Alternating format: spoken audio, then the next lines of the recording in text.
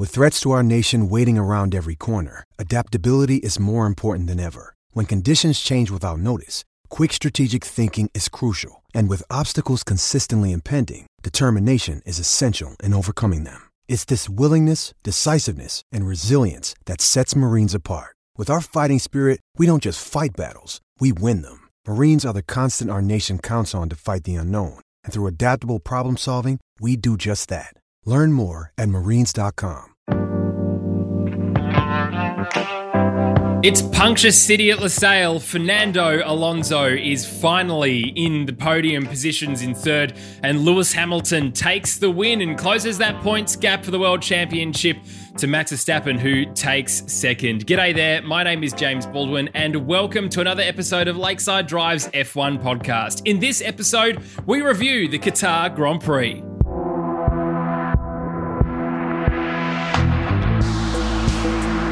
And I'm joined, as always, by two very tired boys. It's Tommy T. G'day, mate. G'day, how you doing?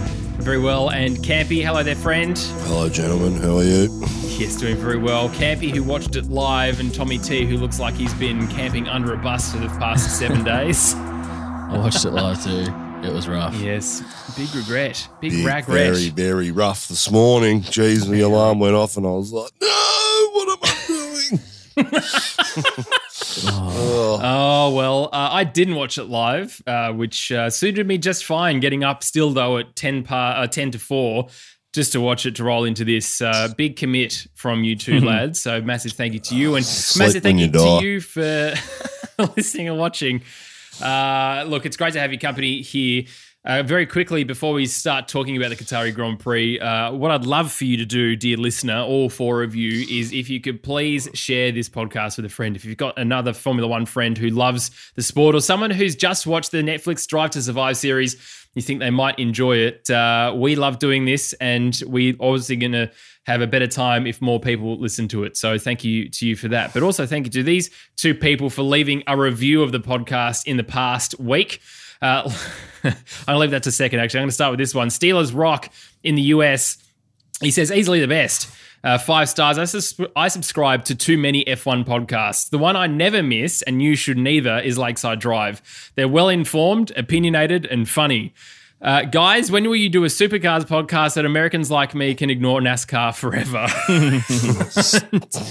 Massive thank you to you, Steelers Rock. Love that. And my favorite review, I should say, for the week is my favorite LeBron James podcast, 5 stars. I finally found an excellent LeBron James fan podcast. Their episode on his heroic 2020 bubble championship is a must listen. Also provides insightful discourse surrounding the Victorian government's handling of the pandemic and Daniel Andrews' inspiring leadership. Oh, I've got one guess as to who that was. Very good review. Love that. You'd be incorrect, actually, Campy, because I did say who did this on Instagram, and Tom did this. It wasn't Mark K. Oh, it wasn't? No, which is very very funny. But anyway, look, massive thank you for you, Tom, and to everyone who's left a rating and review. We really appreciate it. All right, well Tom, I'm looking forward to having a beer with you at some stage, mate, so I can tell you how wrong you are. And Mark, I'll put Mark in that category too. It'll be a lot of fun. No surprises there about anything to do with Victoria. All right, let's talk, shall we now, about the television broadcast review. And when I say the television broadcast review, I mean probably the time about 5 minutes before the race started and about 5 minutes after the race ended. Tommy T, give us your thoughts about that period. You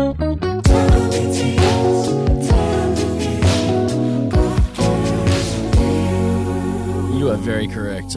When it's a race like this, I time it to perfection. I'm like, I'll get formation lap, and that is it.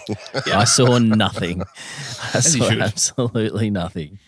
So I'm going to hand it over to you, Campy. What did you see from the? Well, look, I'll give my anthem review. What a horrible anthem! It was like the drum beat from the Imperial March and this horrible melody that went over it.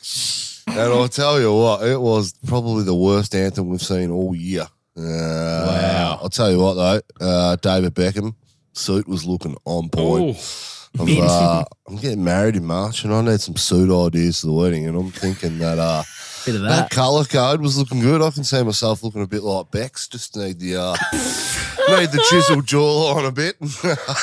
We'll be looking good. Wow. Mate, have you not contacted Twiggy Forrest to see if RM Williams will bespoke make you a suit yet? Yeah. Oh, calm down, lads. It's just like, I'm a sucker for a rugby jumper. And I'm not wearing Gant, put it that way. Wow, what a thing to start your week off with. I'm not wearing Gant. Wow. It's an old man brand. I bought my dad one of those shirts for his 60th and he threw it back at me and said, I'm not wearing that shit. I'm not old. This has turned into a clothing review. It has. Look, my biggest issue that I had with this circuit is that apparently this is the biggest attendance that Qatar's ever had. So 14 people came to watch the race. Yeah. And too many times the television director thought it a very good bloody idea to be very creative with his shots and go, yes, well, here comes Lewis Hamilton. I'll get some English fans standing here and I'll go, okay, 3, 2, 1. And then you just jump up and down going, yay. And then they hold that shot for quite a while. And then nothing else gets seen. And then some on-track passing happens, but we're too busy watching the same people that have been cued to jump up and down. Guys, I don't care. Don't care about the crowds. We've survived without a crowd for the longest time the last 2 years. Don't try and make it be more exciting or bigger than it actually is. No one cares about the crowd here in Qatar. The crowd don't even care about the crowd in Qatar if you go back and look at most of the shots. No good in the bin with that. That's at least 1 out of 10 performance for me. Don't be creative with Formula One. The cars are good looking enough. Yes. It reminds me of when the V8 supercars went to Abu Dhabi and there was literally no one anywhere on the track at any time. Yeah. No, I think one positive we can take from it is they took the book out of Singapore and we had some sparks flying everywhere. Everyone was running their chin plates and stuff very, very low. Yeah. Those do they just what else ask do you the take out teams of Singapore, by the way? Just book? Just a single book that we've taken out of Singapore? That's it. That's the only thing. But, I mean, it worked out well when we had all those punctures, which I'm sure we'll get to as well, because sparks everywhere look good at night. Yes. That is a positive. Look, in terms of commentary, though, Brundle, as always, very good, picking up the pieces. Crofty was all over the shop, saying different things. Apparently, Sergio Perez were you watching? It was fun.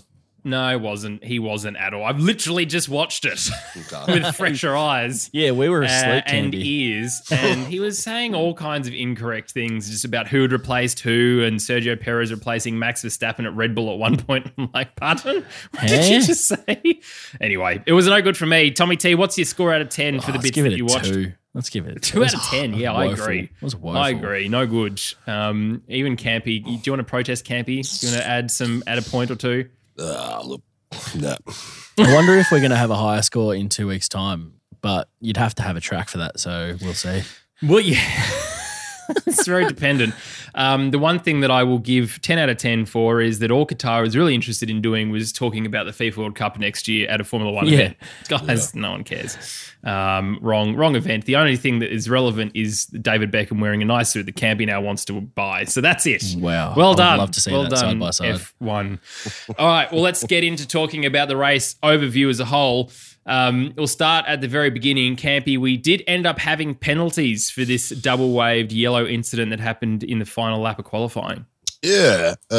Sounds like there was a rogue steward on the front straight who was waving some yellow flags. So if there's waved yellows anywhere, you got to slow down. Do I like it? Not really. Was the whole thing a bit of a shambles and a bit of a stuff-up? Absolutely, but hey, they're the rules, so we've got these rules for a reason. So, I mean, you may as well enforce them when someone breaks the rules. Whether you saw it or not, it was an accident. Well, tell that to, some of the bad incidents that we've had on track in recent years. So, I think the stewards had to give it. I don't like that Simon's got a 3 place and Max got a 5 place. It just doesn't really... look, they had a chance to get it right really easy. Just give everyone that was on track at the time who didn't slow down a 5-second penalty, but they chose 3 drivers in the end. Still don't know why Norris didn't get one. Anyway, look, that's just life, isn't it? I don't think it really mattered in the end result of the race. No. It's a bit like Hamilton last week getting a 25-place penalty. It didn't matter where that guy started. He was... he was coming like a freight train and getting the win anyway. So, yeah. Yeah, interesting to see one rogue Stewart. And, of course, look, you can't mess around with the yellow flag rules. It is a safety thing, can you? But, in terms of track management, people management on the track, maybe that's another issue. But, Campy, I think you explained it really well yesterday in terms of, how many seconds it can take for something, that kind of bit of information to get through. Yeah, we should be stewards for the Oz Grand Prix. God. What could possibly go wrong? How good would that be? Next year, Hamilton's on his flying lap, Q3, he's in like 10th or something, and he's going to shoot up the auto, and we'll just give him a yellow flag, just rogue Stewart. It's the people taking back the championship. Fairly certain as well, just talking about the Oz Grand Prix, that tickets go on sale to the Oz Grand Prix this week. I can't remember what date. I think it might be tomorrow. It might be Tuesday, if not the following week. Anyway, but keep your eyes on that if you want to go to the Oz Grand Prix. Our predictions may be wrong too. Yeah, well, look, we'll see what happens.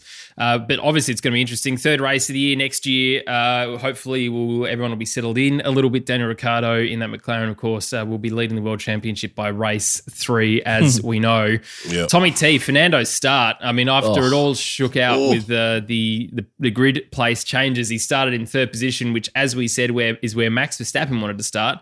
Well and truly in the slipstream of those cars. Of course, Pierre Gasly got promoted as well, but Fernando just had an absolutely stonking start, didn't he? Outstanding. We knew he would find a way, and he did. He's not.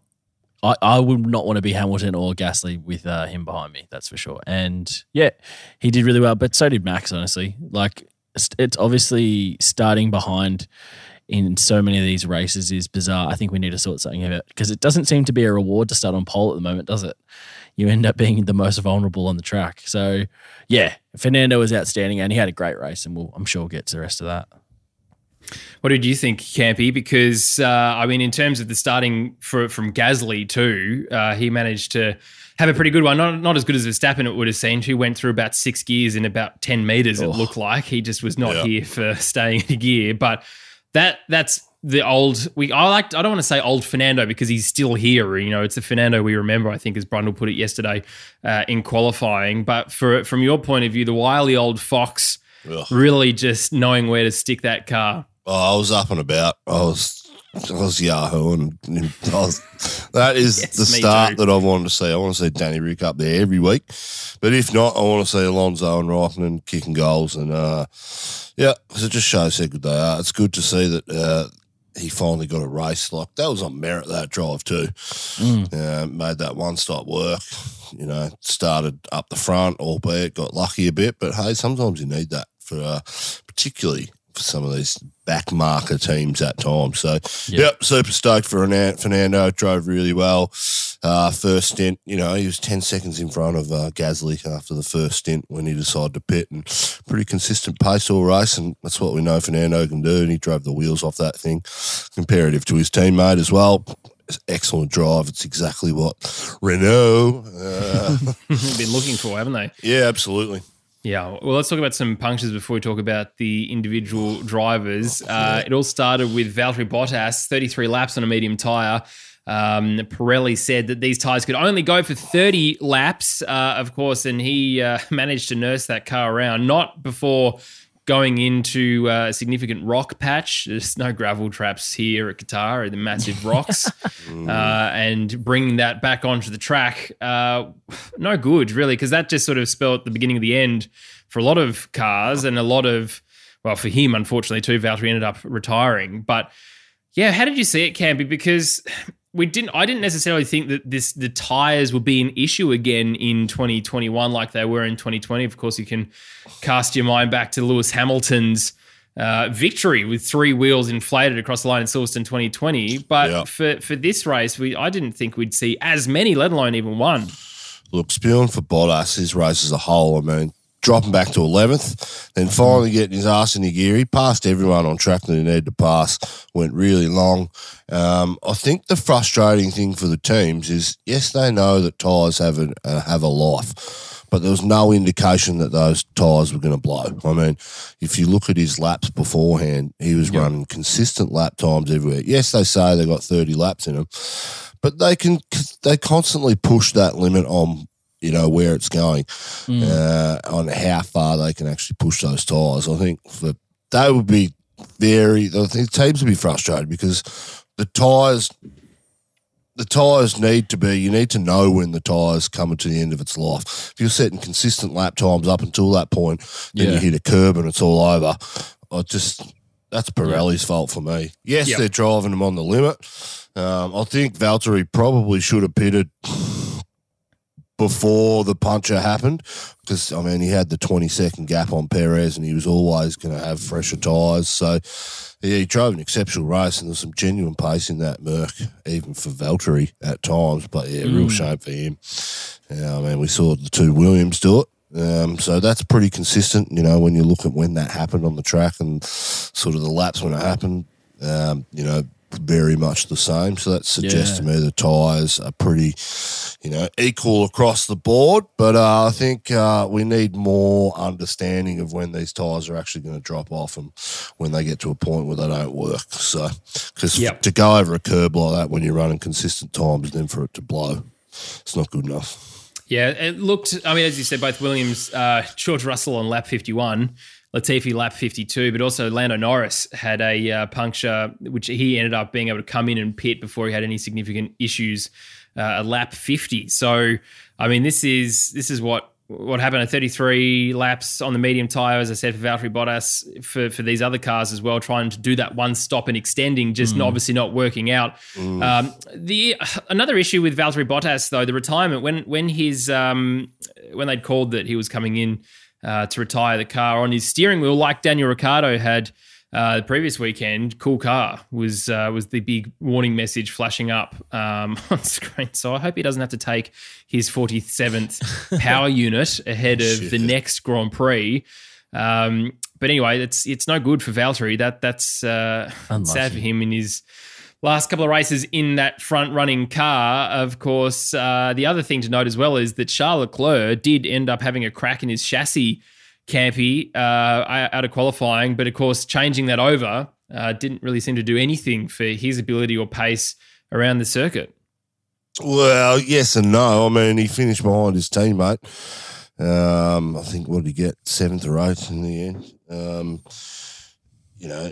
And to only finish 2 odd seconds behind his teammate suggests to me that he did find the pace and he probably did get it together for the race. But Ferrari and McLaren, the two comparable, the third, fine for that third spot. They were nowhere compared to some of the other teams. So it just tells me this track has some unique conditions and suits some cars and doesn't suit others. But I think Leclerc got it together by changing the chassis in the end. It's a shame. Ferrari should know when these things happen before, when they're driving them. So anyway, look, moving on.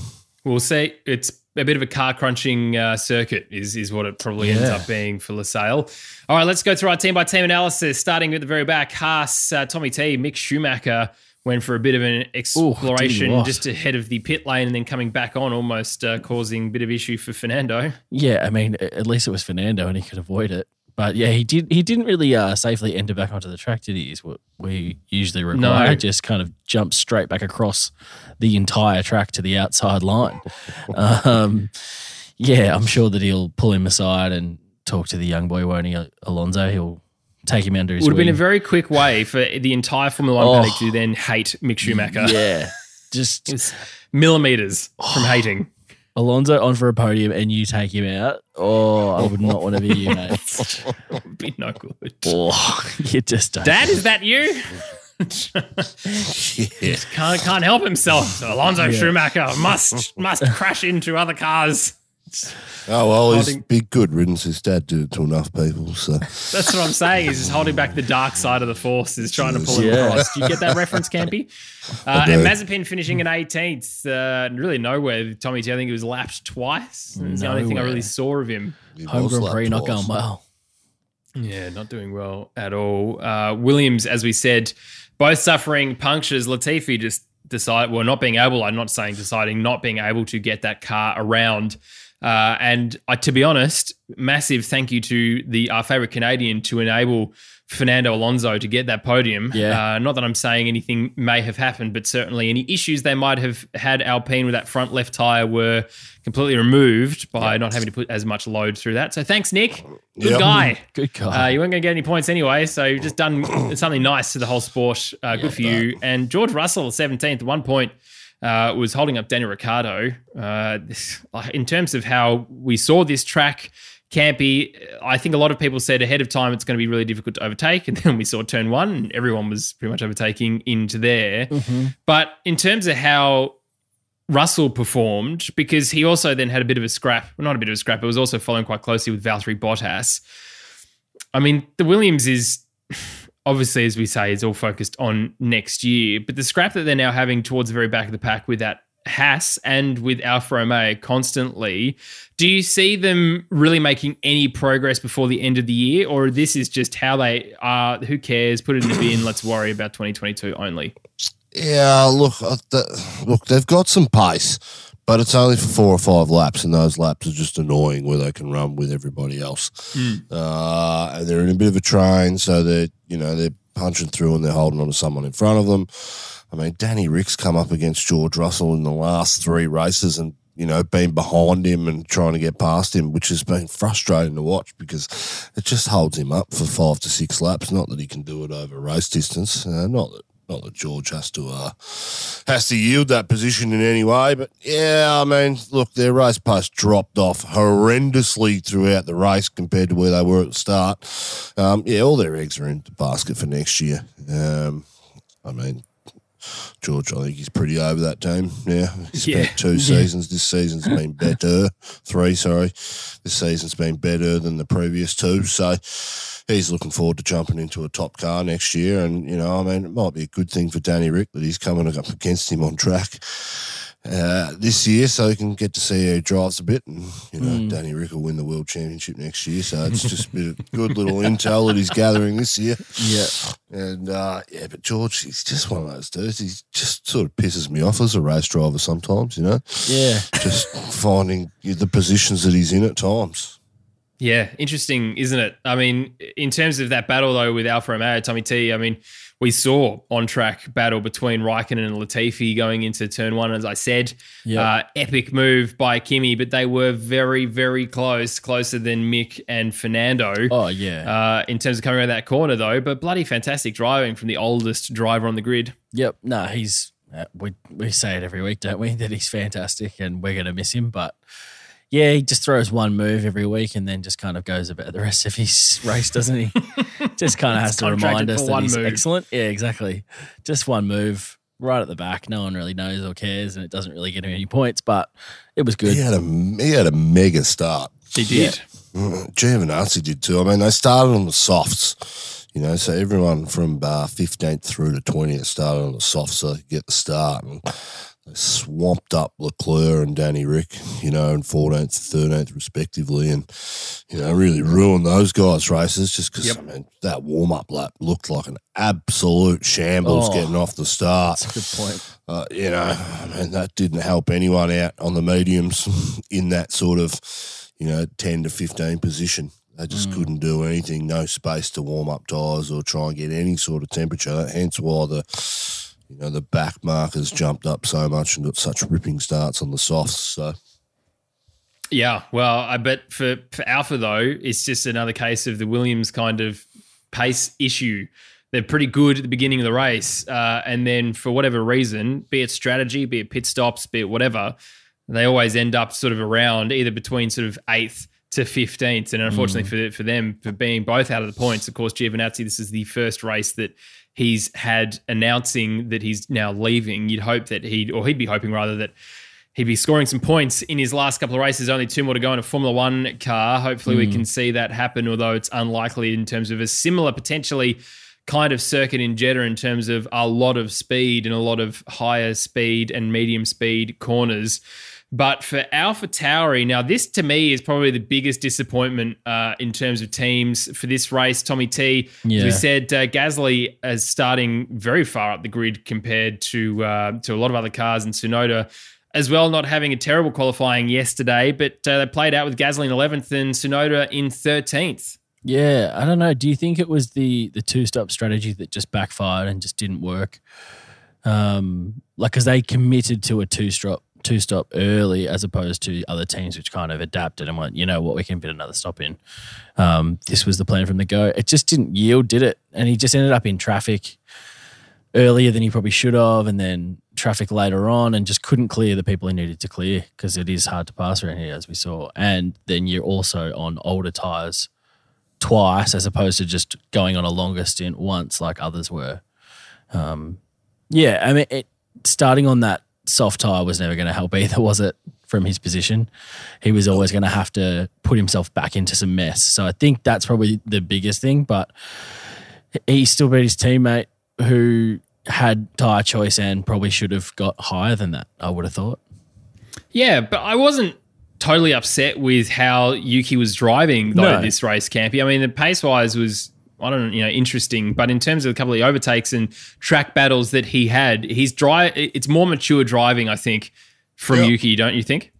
Yeah, absolutely. But it helps with a good start too. So, starting in 8th or 7th or wherever he started, I mean, those helped the results. So he's up the field a bit more and fighting with some big names. So I couldn't tell you what his actual times were when it looks to race pace, but it seemed he dropped off more than what Gasly did.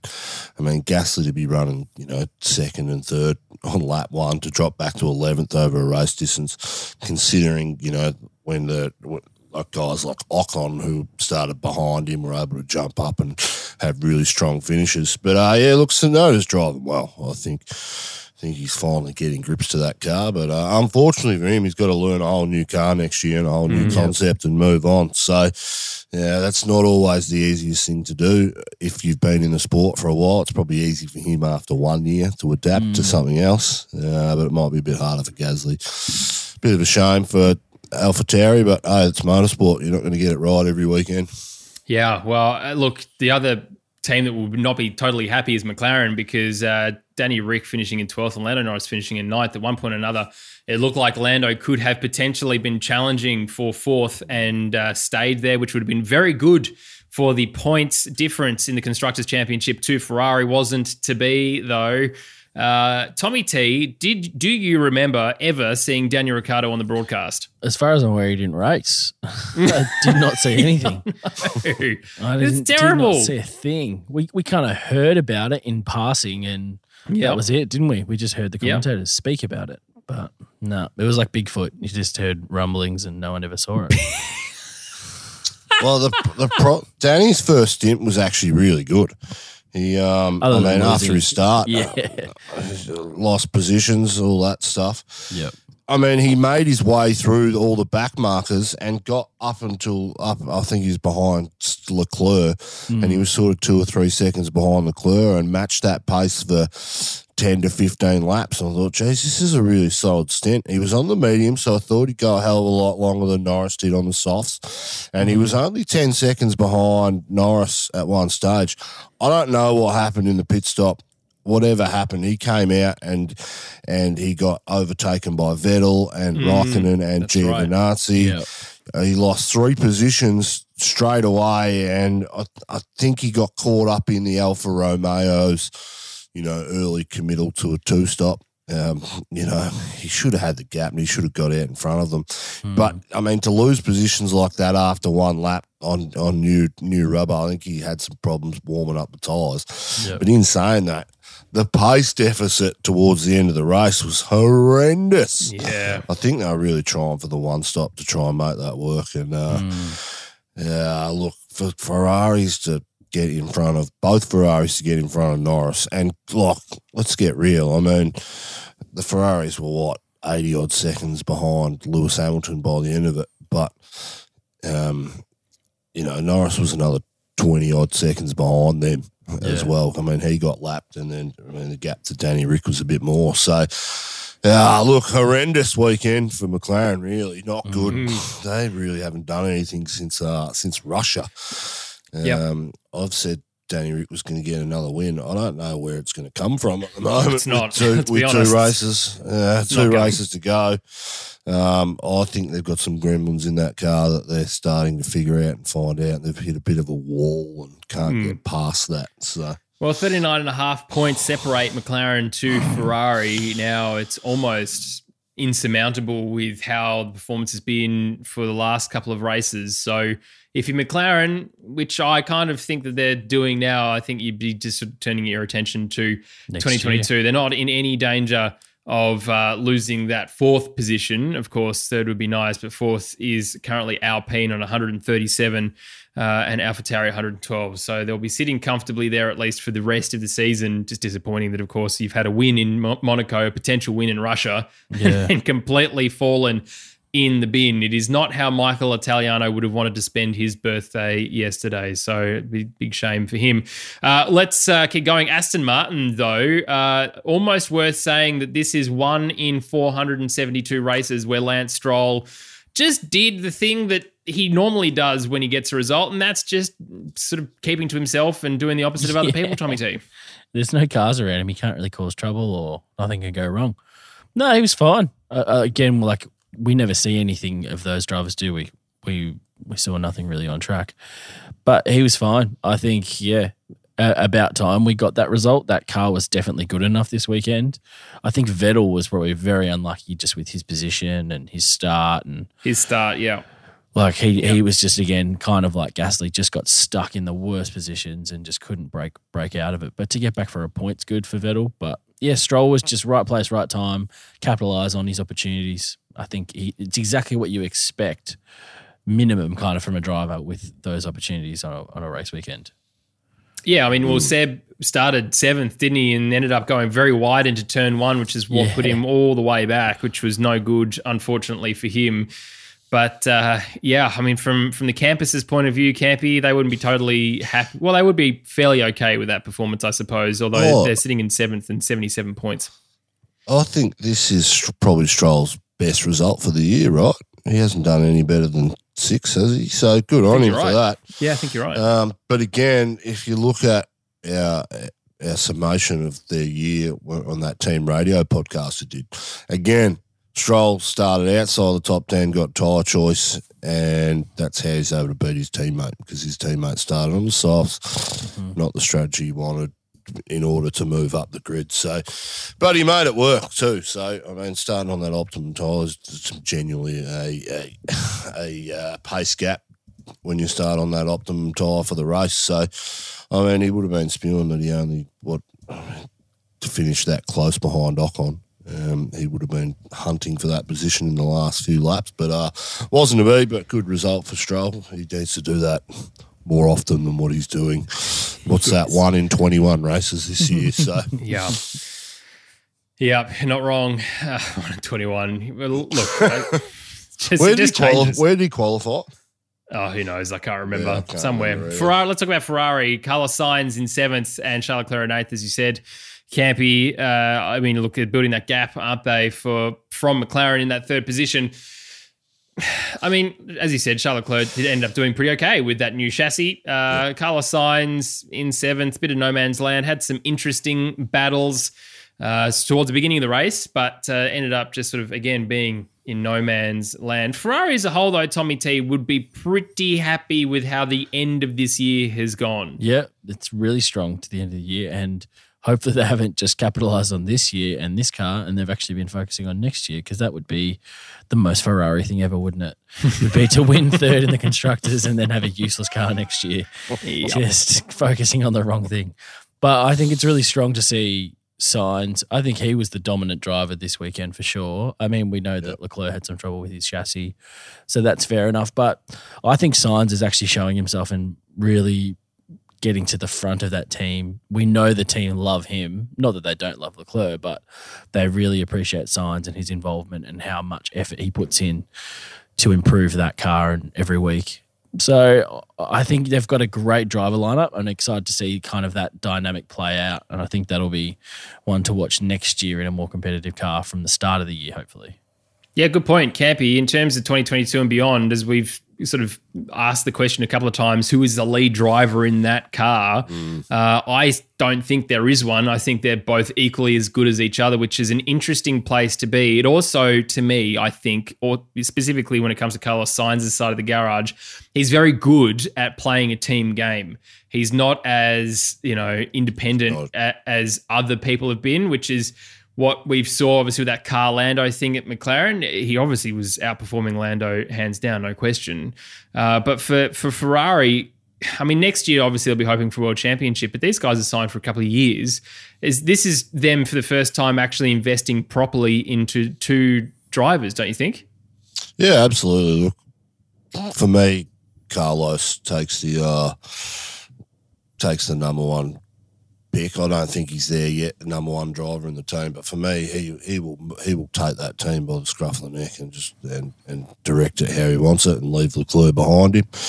But yeah, it's clear he's a good guy off track in the sense that he just knows how to play the dynamics between people within the garage and with Leclerc too. And he's not going to be he's not a divisive figure, which is probably a good thing for Ferrari historically.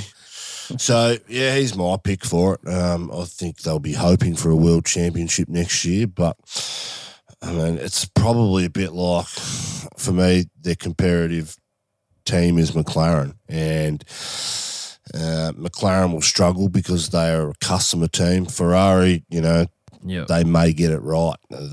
But, I mean, there's still a massive gap to the Red Bull and the Mercedes with the engines and car. That's what happens when you stuff up a whole year of Formula One. I mean, look at the drop-off. They were right there with Mercedes 3 years ago, and they stuff up 1 year, and look where they are. They're back, mid-pack, struggling to even get their hands on 5th and 6th at some tracks. So, look, I think the organisation's got a big uphill battle to get back on par with it. But, hey, new regulations, new chassis, new design philosophies, I think, who better suited to get it done than Ferrari for next year. Yeah, well, it's a good point. It's going to be interesting to see how it plays out. Alpine, though, as we mentioned, bloody good weekend for them. They needed a bit of a result like this to jump AlphaTauri and sort of stay there. Although it's have to be said that AlphaTauri's points haul has predominantly just been Pierre Gasly outperforming that car for all year. Certainly outqualified every single race against his teammate Yuki Tsunoda. But yeah, for Fernando in third and Ocon in fifth, I know that Fernando sent it through Alpine team wall back to Fernando, defend like a lion. And I was like, oh, Fernando's back. I love it. So good to hear.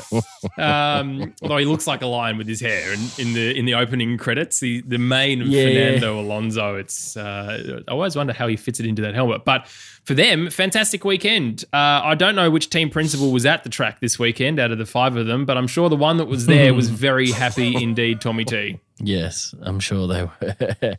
No, outstanding result for them. I think that's the best they could have hoped for, really. Making a late charge. And we saw this when Daniel was at that team when it was formerly named. What was it called, Campy, before? Renault. That's right. Who used to drive for Renault before Danny Rick? Hulkenberg. No, Carlos. Setting you up for 2 in a row. Right. Carlos. He said so funny with that. It's so funny with that interview with Danny Rick. They're like, "What's your boss like?" He's like, "He's American." Good summary. The best. Gets it. But no, we saw Alpine / Renault back in the time have these random races where just everything came together, and that car, that unique car, like we kind of talked about yesterday, with its own power unit that no one else has and its own unique design, just worked. And this was one of those tracks, and Fernando was on it all weekend. And it's not surprising to see that he got a result because he's a feisty old wily dog, lion, whatever you're calling him, fox, whatever animals we're associating with him. For the moment. Yeah, exactly. But Spanish Jesus. And he has returned. To Ocon's credit as well, he milked the best out of that car as well.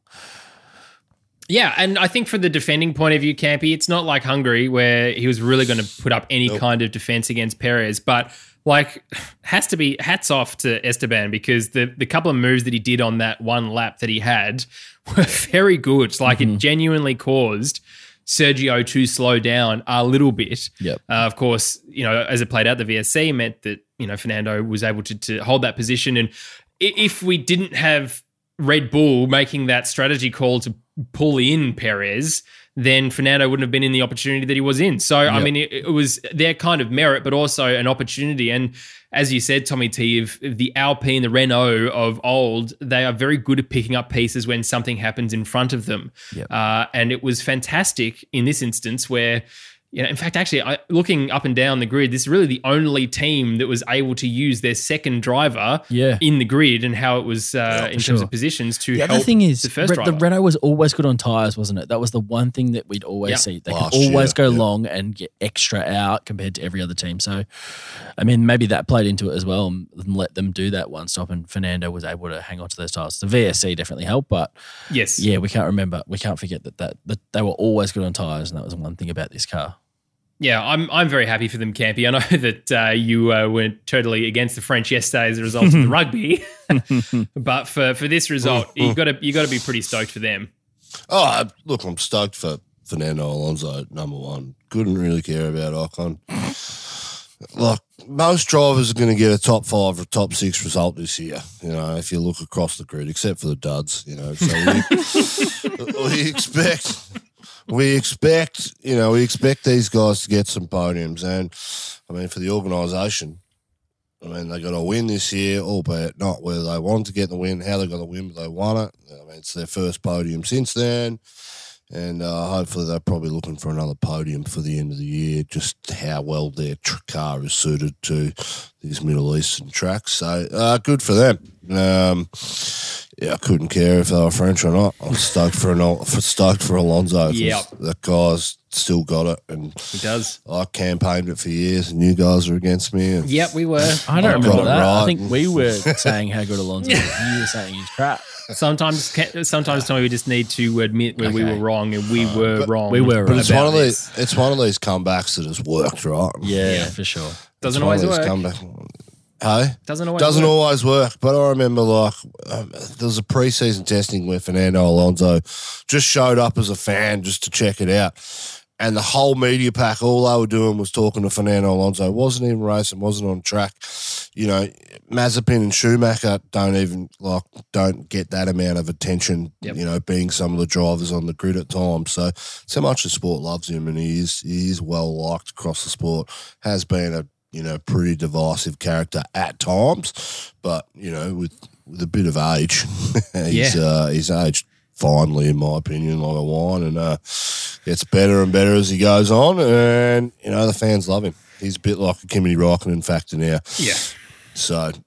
A good weekend for Oscar Piastri to be in work experience at Alpine. Very, very good. But yeah, I'm stoked for Fernando as well. I think obviously had a lot of bad luck. I mean, he has caused some of that bad luck himself in previous years, but for between 2014 and 2021, a podium is a long time coming, and good on him, because he bloody deserves it, and he does great things for this sport. So more power to him. Yep. Red Bull, though, as I mentioned, Sergio Perez, there was kind of a dud strategy call, I think, from Red Bull, although if they were protecting tyres, that would make sense considering what happened to other people in the field. But a mega drive by Sergio Perez, it has to be said, in terms of how he was making those passes coming up through the field. At one point, he was the only car that was actually making any moves at all towards the front. Yep. He ended up in fourth, Max Verstappen in second. Campy, in terms of Red Bull's overall weekend, good damage limitation, I would say, for them. That's their favourite thing to be said at the moment, is damage limitations. Like, it's not damage, guys. You're all going towards the front. You're still happening. Everyone's happy. Don't worry about it. Relax, Karen.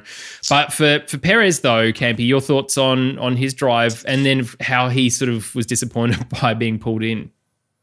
Yeah, I think he should have been disappointed by being pulled in, but I can understand why they made that call. He was the only guy on track at times making moves, but I think if Valtteri didn't get that puncture, Valtteri had shored up that third position no matter what. So I think for him that would be a frustrating Looking back on the race, that'd be frustrating how much time he actually lost to Bottas because of the early pit stop made by Red Bull. So I think the team will be scratching their head on how to get that better for next weekend. But yeah, I mean, good result for them. Absolute damage limitation. I mean, Max took the fastest lap off Lewis, which I thought was interesting because Lewis was just on a charge the whole race, and Max had nothing for him. What is it now? 8 points in the championship. So it's a race win with the fastest lap. I think I don't want to see fastest laps, particularly 2 races to go. If we even get 2 races, by the way, we might get a week out and the FIA might just cancel this Jeddah race because the track's not finished. I don't know enough about where we're up to, but you guys seem to tell me we still don't have asphalt down, which is bloody scary 2 weeks into the race. I know asphalt is the last thing to go on, and it's a bit like the last cone of paint you put on a house. Goes on pretty easy, but I mean, jeez. Love it. Love it. Set you guys up every time. Oh, it's so good. Who knows Outstanding. what Jeddah even looks like? There are just photos coming out in random periods. I'm sure, you'd hope by this point, by at least tomorrow, Tuesday the 23rd of November, they have it all together. So at least the tarmac has a week to sit, to settle in if it needs it. And they can put some other kind of race cars over the top of the surface, even if it's just a fleet of Hertz vehicles. They'll kind of need to do something. Yeah, that was Turkey or Portugal last year, wherever it was, that decided to resurface just before the track. It's before the race. And between practice and qualifying, they took all these rental cars and drove it around all night. It's not the same. Anyway, I don't know how we got there, but for Verstappen's point of view, though, Tommy T, that sort of damage under the front wing potentially caused a bit of issues very early on, and there was about that 7-8 second gap that he just couldn't close on Lewis. Yeah, surprised they didn't actually do a front wing change when he came in, but obviously they just felt like that would be too detrimental to his race time, and he just had nothing, did he? He was just consistently that little bit behind on his race pace. He couldn't close the gap to Lewis. And I suppose at some point he just felt, you know what, second is all we can get, and we just need to make sure we get second with the fastest lap. And that's what they did. So I think you're fine with that, especially from where he had to start from. His start was incredible. Yeah. He nailed that to the point where I thought he was going to ride himself off and be taken out. I thought he was that kind of kamikaze about it potentially, but he made it stick when Alonso tried to shut the door on him. Went onto the asphalt, or what was it, the AstroTurf, and came back. But yeah, I think that was the best they could do. They did not have the pace for that Mercedes compared to that Mercedes this week. So second's good with the fastest lap. Certainly wouldn't have helped Fernando. I forgot Fernando slamming the door. It wasn't even a close. He was like, nope, bye, which was bloody fantastic to see. But, Campy, do you believe this front wing damage issue, or do you just think that Hamilton's pace is just so far outstrips Max and that Red Bull? I think after turn 1 or lap 1, Hamilton turned the engine down. He was in safe mode for the rest of the race. Do not use any more of that engine than he absolutely has to.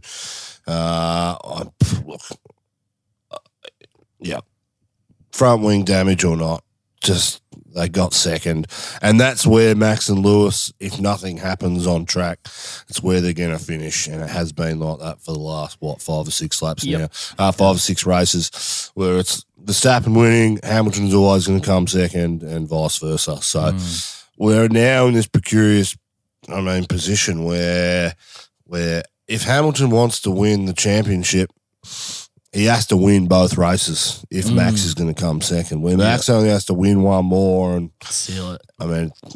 That is relying on other factors to win the world championship. So it'll be interesting. Do I think Mercedes will win the last 4 races to take the championship? Well, on current pace, absolutely. I think they'll just looking how the track sort of played out, I think they'll dominate Jeddah if we get it. Abu Dhabi's the only one that could be interesting. It's traditionally been a Mercedes track, but we know how much difference Red Bull, the gains they've made this year in comparisons. past results don't really matter at this time. So, Yep. Mercedes got to get everything right. They're totally capable of it. I think Lewis will probably do it, which is unfortunate. All the Discord chat last night was going off about how the FIA's given the race to Lewis already. It was calm down. It was only a week ago that Lewis got a 25-place grid penalty for not much, disqualified from qualifying, start at the back of the grid. So, look, it's going to be awesome to watch. We need to get. I love that you're need to enjoy it. I love that you're that invested in Mercedes that you're going to think they're going to win the next 4 races and there's only 2 races left. No, I mean, like they've won the last 2. Do they go on to win? Last I got 2? you, man. So they come home on an absolute tear, and we haven't seen them do that this year at any stage. So. Look, it's going to be a great couple of weeks, isn't it? Well, let's talk very quickly about Lewis Hamilton then, because firstly, the one camera view that I did enjoy this weekend was the in-car camera view. Of course, under lights, you can see their eyes. The intensity and focus of Lewis Hamilton's face, pretty phenomenal to watch, of course. But for him, he'd be very happy that he just sailed out in front and had that decent gap because... Look, I wanted to go, I keep saying this, I wanted to go to the last lap of the last race. So we've got two more races to go. I hope that it sits how it sits for the next race. And then it comes down to, well, not even. If we can have a win by Max and a second fastest lap with Lewis and we can come into equal points at somehow, I'm sure someone's going to say, no, James, that mathematically doesn't make sense, because I'm terrible at math. Lewis will need to win with the fastest lap. And Verstappen needs to come second. There you go. Excellent. Good. Well, if that can happen, that'd be good. Equal points right down to the wire, because that would the jeopardy of that. The jeopardy of the pit stops, though, and Red Bull 2.1 second pit stop with no machinery or no automation, I should say, interaction. Whew. Yeah. That incredible job by those guys, and that deserves a mention, absolutely. But yeah, for Mercedes, though, sad for Valtteri, of course. Not good for the Constructors' Championship point struggle in that instance, but for Hamilton, he needs this win. And, I think all 3 of us probably want Max Verstappen to win this championship, don't we? It's just how he does it. That's probably key. So hard, isn't it? The problem is if Lewis wins next weekend or next race in Jeddah and the points are tied going in the last race, if Lewis comes second and Max wins, that means Max wins because of Spa. And I can't remember where Hamilton finished that day. It was like 4 or 5 points different. They ended up. I think he qualified 8th or something, so he's still got a couple of points, but Max got 12 and a half. So, I mean, the difference in there is what, 8 points or whatever it is. I don't know what it is, 10 points. Someone can fact check us and write us down in Discord. That'd be great. But I don't want that race to be the deciding factor. If that's the deciding factor. Hamilton was third. Verstappen was first, Hamilton was third, 12.5 points and 7.5 points. So 5 points. That's how it played out. Yeah, it's a 5-point issue. Okay. So you wanted to win by more than 5. No, that negates it then, doesn't it? So almost. It almost does. It almost does. So interesting to see what will happen. At least in that race, Nikita Mazepin got the fastest lap. At least no one got a fastest lap. Yeah, exactly. Point for Spa. Imagine if you did. Awarded. Favorite point awarded. Do you get a half point for someone that? who was out of points? Yeah, half point Yeah. to 0. They rounded down. Anyway, look, I think it's all good. You're right. It's going to be an interesting next 2 races, that's for sure. Well, that is our team by team analysis. Let's get into fantasy league, fantasy team names. I looked at this last night, so my apologies if you've updated it after the race. I haven't yet seen it. Here we go. Totally winging it, Raymond M. While my Qatar gently weeps, James M. Oh, very good. I'm going to touch Lewis's rear, Steen N. Doa, a deer, a female deer, Josh L. Here we go. Campy's having a fiddle on the roof, Byron H. Qatar Hero 2021, Lydia S. Very good. Do you like that one? He likes that one. Oh, Qatar, I like it. That might be the on Lydia. I think you've had actually some of the best all year, Lydia. So you might be in for the win here. Yeah. This is from Karim H. I look in every Navara hoping to find Campy in it. That's so good. Tears in Mazepin, James N. Technically troubled Tommy, Mason C. Has anyone seen that last bolt? Harrison Z. Thank you to you for updating those at some point. Now, here's good news. Here's very, very good news. In fact, the best news of the weekend. How the Campy. did you jump that much? Campy 40th. Tommy, you are now last. Dinkin'. And it's good news. You're in 58th and I'm in 44th. I am 4 places away from you, Thomas J. Camp. And you know what? I'm bloody coming for you, I hope mate. he wins it, bloody to be honest. It's just to shut you up. If the problem is, if I go and change it now, You'll lose. I will lose. I've just got to leave it and not, because I still haven't. I need to use a Mega Driver too. I still haven't used it. Oh, okay. Well, then I'm probably not going to win unless you use it on Lewis or Max and one of them Crash out. That would be the podcaster's pox version instead of commentator's curse of you ruining a championship. So maybe you should mega Lewis on the last race. But yeah, it's very good. I was very happy this morning to read that's how it lies out. But it's very good. Well, look, massive thank you to you boys for getting up early and doing this, and a massive thank you to you for watching and listening, of course. Now, a couple of things you can do to help support the show. Firstly, you can grab some merchandise from our website. We ship all over the world. The link to that is in the description below. You can find us on YouTube as well, Instagram too, as well as TikTok, and leave us a rating and review, and we'll read out the reviews each race review podcast that we do. Now, we are going to Jeddah in a fortnight's time. Hopefully the track exists. But next week will be a very, very good week for this podcast. We may or may not have the episode live on Monday, but next week you will have a interview with Josh Revel, which will be bloody fantastic to hear. Josh Revel, YouTube content creator, does amazing stuff. If my recent one that I enjoyed was him talking about groundskeeper DeResta. So go and check that out. Very, very good indeed. His best one's that Mahavia Ragunathan dude. It's had like about 5 million views. I mean, it's absolutely priceless. Well, we can't wait to have him on the podcast. Massive thank you to you for listening, and we'll see you in a week's time with our chat with Josh Revel.